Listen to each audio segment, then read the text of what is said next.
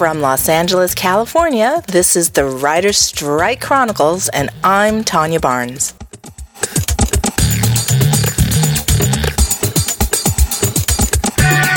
Happy Valentine's Day, everybody. Today is Thursday, February 14th, 2008. It's official. As reported in my previous podcast, members of the Writers Guild of America have voted to end the strike. In the next few weeks, the membership will convene again and vote as to whether to ratify or reject the proposed contract.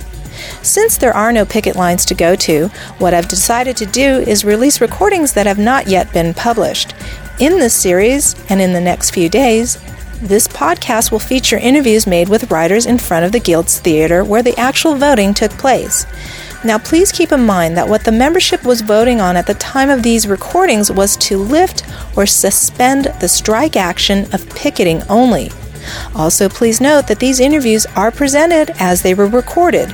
And since I am not a writer or a member of the Writers Guild, I have no interest in favoring whether to ratify or reject the contract.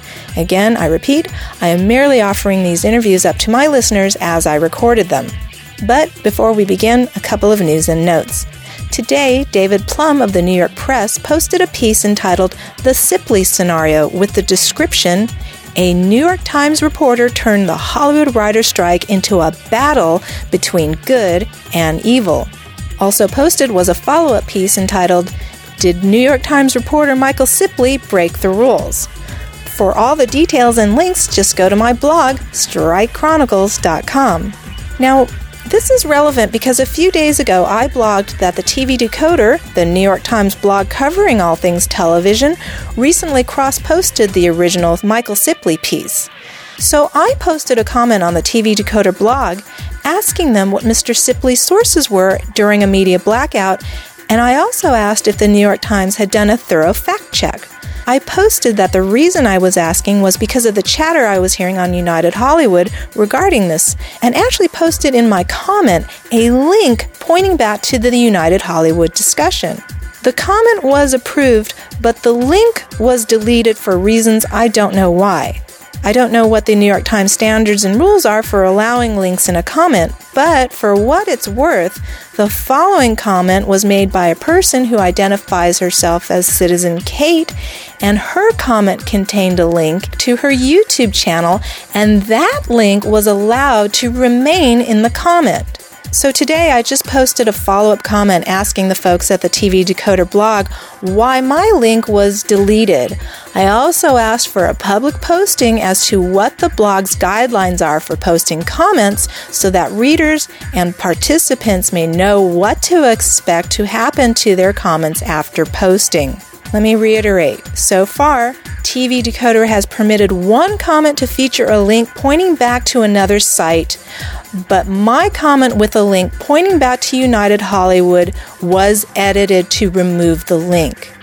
Draw your own conclusions, but I will wait and watch this blog post to see if A, my follow-up comment was approved, and B, what they have to say. And it's worth noting that in my follow-up comment on the TV Decoder blog, I signed off with the following: Tanya Barnes, www.strikechronicles.com. So now I'm curious if that link will be allowed to remain or not.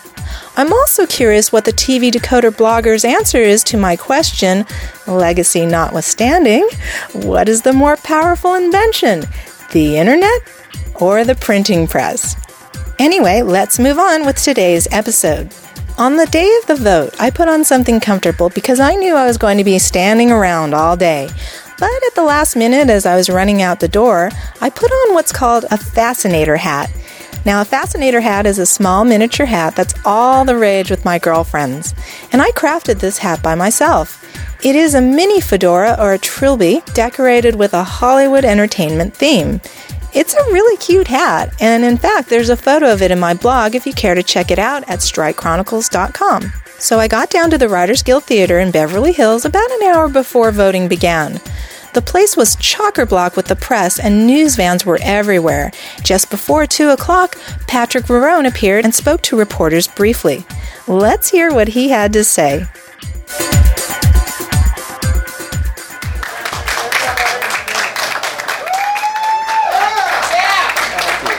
Well, we're very optimistic that we're going to have a good turnout and a very positive result. Hopefully, sometime later tonight we'll announce the end of the strike. But I got to go in and vote. I got to call this meeting to order. So thank you all for coming and stick around. How do you feel? I'm optimistic that this strike will end tonight. So nice hat. Thank you. That was Patrick Verone entering the Writers Guild Theater on the day of voting to decide whether the strike would be lifted. Coming up is an interview with Jeffrey Berman from United Hollywood, one of the earliest contributors to the United Hollywood blog.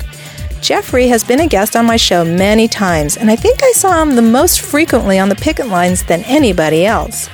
Jeffrey was totally mobbed by reporters when I first saw him, so I just walked up to stick my microphone in with the rest of them.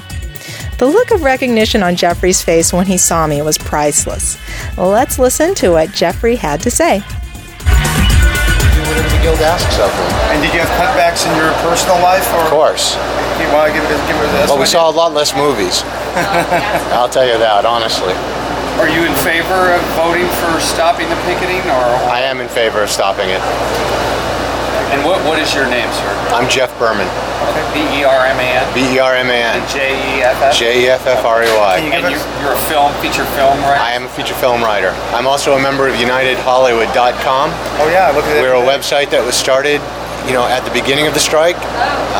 We feel we've been somewhat instrumental. We've kept not only the public but our own membership aware of what's been going on, and and the press, and we've done the best we could to reach out to everyone and let them know our point of view as the strike continued.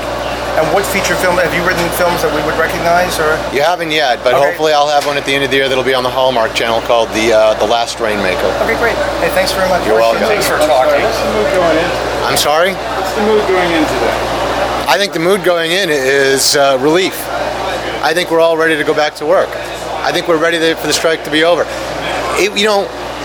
In the terms of long term, when you look at how strikes are run and how they're held, I think this was a good strike. I think we held strong. There was a lot of camaraderie on the line. There was a lot of unity. Everyone hung tough together.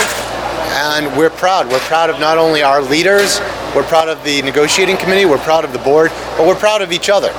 We're proud of how strong as a union we appeared this time and how well we held together. You feel like this is a contract that people will sign on to?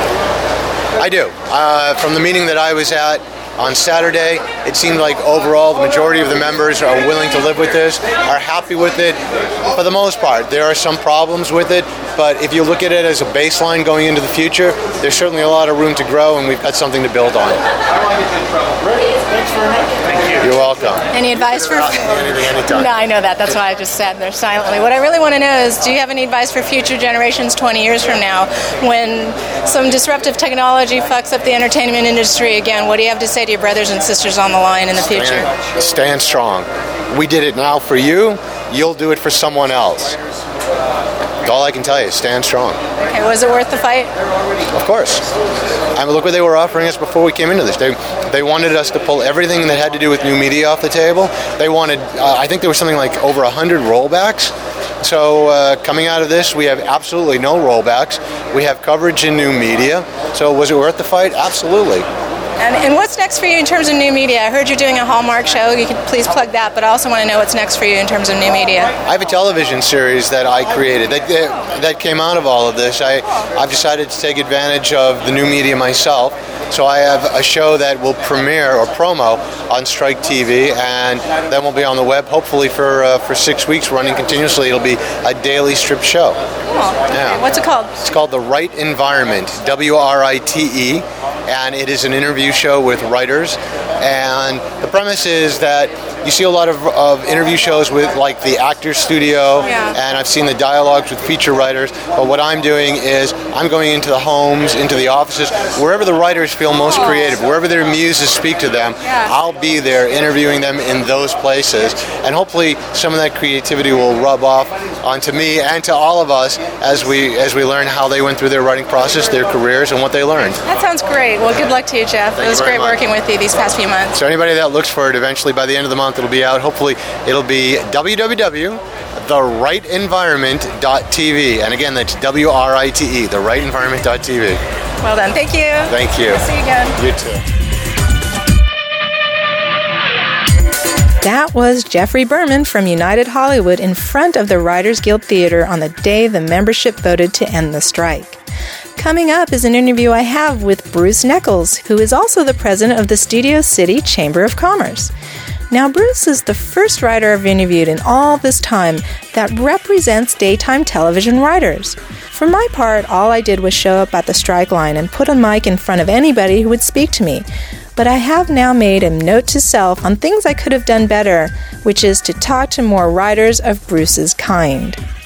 It's worth noting that Bruce, in addition to being a member of the Writers Guild, is also a dual card holder, like myself, of SAG and AFTRA, and some of the questions I was asking him had to do with the relationship between these two unions, which I feel is tenuous at best.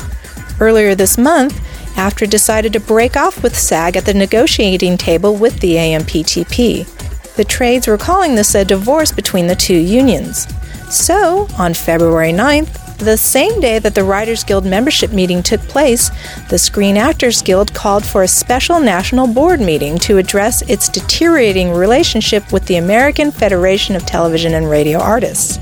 Okay, let's roll sound with Bruce Nichols. Why you're here? My name is Bruce Nichols, Neckels. We're here at 135 South Dehaney, the Writers Guild Theater, to make a vote yes or no whether to stop picketing. How long have you been in the Guild? 18 years. Oh, what got you in the Guild? Well, what got me in the Guild was a little NBC show that was newly created called Generations. And it was my first opportunity to write. And I was an actor before that, but then I started writing that show, and it's been 18 years later, I'm still writing soaps. Oh, awesome. Okay, so you're in SAG and Writers Guild. That's correct, and AFTRA. And AFTRA. Yeah. Oh, wow. Okay, wow. This is gold here, people. This is gold. Okay, so tell me how you feel about going into the vote right now, please. Well, I'm going to vote in favor of stopping the picketing. I mean, we've been at it for over 90 days now. We've really shown great solidarity, great camaraderie. And I just think that, this is the first step into stopping this incredible financial collateral damage that's been inflicted on your below-the-line workers in show business and all the merchants, the businessmen, the caterers, the florists, the restaurants. The massage therapists. The massage therapists, you bet, you name it. All the luxury things that we like to have, we've had to, I've had to ask my wife to give me a foot rub, and I've said I'll trade you foot massages. So we've had to sort of cut here and there. I'll cut my own hair. Just so you know, he didn't know I was a massage therapist when we started. No, I did not. That's very good. So I'm sure I'll get your card when this is over, right? Oh, you sure will. Anyway, so talk to me. Okay, so you're voting to end the strike. I'm voting to end the picketing. That's what today's about, because it's going to take a couple of weeks to get the contract written out and then approving or not approving it. What about the contract? Will you tell me how you're going to go with that, or how you feel about that at least? Well, again, I really think that it is the very best deal that Patrick Verone and the entire WGA negotiating team could have done. I think when they showed up at the Shrine Auditorium Saturday night, they brought absolutely the best deal that they could come up with to present to us. Now, is it a perfect deal? No, it's not. There are sticking points that are very major with some writers who are not happy with it at all. But then you ask the question, are those sticking points worth continuing a strike and setting aside all the things that we gained? And what we gained was an incredible foothold into the internet. Can you please describe the vibe Saturday night? Because I'm not in the Writers Guild and I really wanted to experience that. Yeah, the vibe is actually, I told somebody from the Hollywood Reporter the same thing. He asked me, and I think the vibe that night was a cautious optimism. That's the best way I can describe it. We all wanted it to end. We all want to get back to work, but you first had to see what they were going to put down on the table, and they did, and we went through it, line by line.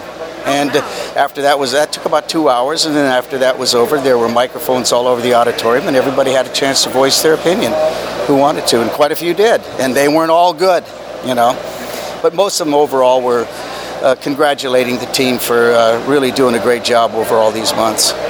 Take me to that same day, SAG and AFTRA were trying to hash something out. Can you explain to my audience what that was about?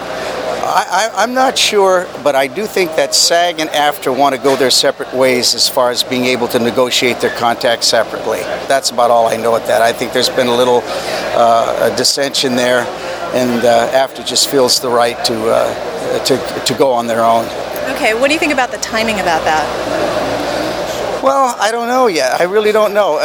If we pass this, the vote here to end the strike, I think that's going to help SAG a whole lot. I don't know what it's going to do with them. I really haven't tried analyzing that one at all. Okay, fair enough. SAG's been so supportive of the Writers Guild. Any advice for SAG when they go up for their contracts? What I would say is if they're not happy with what we have, they've got to do what's right for them. And well, you're in SAG. I'm SAG also. Yeah. And you know what? I've marched with these guys now for 3 months, and I've seen them come with us. I would feel that we all have a moral obligation to strike with them too. That's going to be interesting. But you know what? I don't think that's going to happen. I have a feeling that they're going to get this thing settled. I just don't think we can take another hit like this. 20 years from now, when there's another fucking disruptive technology that fucks the entertainment industry and how we do business and how we create content or art, whatever you want to call it, any advice to future generations of union and guild members? Well, always try to remember that the more time goes by, the more corporations and conglomerates you're going to be fighting. And what we learned was you have got to be solid. You know, I'm a daytime writer, okay? And I really feel that had every daytime writer walked away, I think this strike would have ended earlier. Oh. I really do. Okay. That's just my own personal opinion. Okay. But daytime writers seem to be more notorious for having FICOR and SCAB writers continue on the show because I don't know the future of daytime. You know, I really don't. The ratings haven't gotten any worse since this strike, that's for sure. But, you know, Passions has just been canceled, and it just seems like the ratings are getting lower and lower. The last I heard was Days of Our Lives was going to end in 2009. Now, that show's been around for 42 years, okay? So you just wonder, who's next? Guiding Light? One Life to Live? How many shows are going to be left in 3 to 5 years? And I think a lot of the FICOR writers have justified it by saying, well, we've got to save daytime television. Well, that's crap to me. I mean, come on, we're all in the same boat. You know, and if there's a strike, then you honor it. And that's my opinion. Parting shots as we wrap this up? No parting shots. I don't want to, we've gone too far to offer any parting shots. I just want to congratulate the entire WGA negotiating team for a great job they've done. I mean, none of us have had to sit at that table with all these big studio conglomerates and their attorneys. Who knows what that situation's like? So my hat's off to them for doing a great job. Thank you very much. You're very welcome. All right. Yeah, you're very welcome. That was Bruce Nichols in front of the Writers Guild Theater on the day the membership voted to end the strike. Coming up in our last recording for this episode is an interview with writer Alfredo Barrios. Let's listen. Who you are and what you've done, and would you please tell me how you voted? Yeah, my name is Alfredo Barrios. I'm a writer on the show called Burn Notice on USA Network. Okay. And I voted no. So you voted no to continue picketing then, is what you're saying? I voted no to calling off the strike, and I'll vote no for the deal.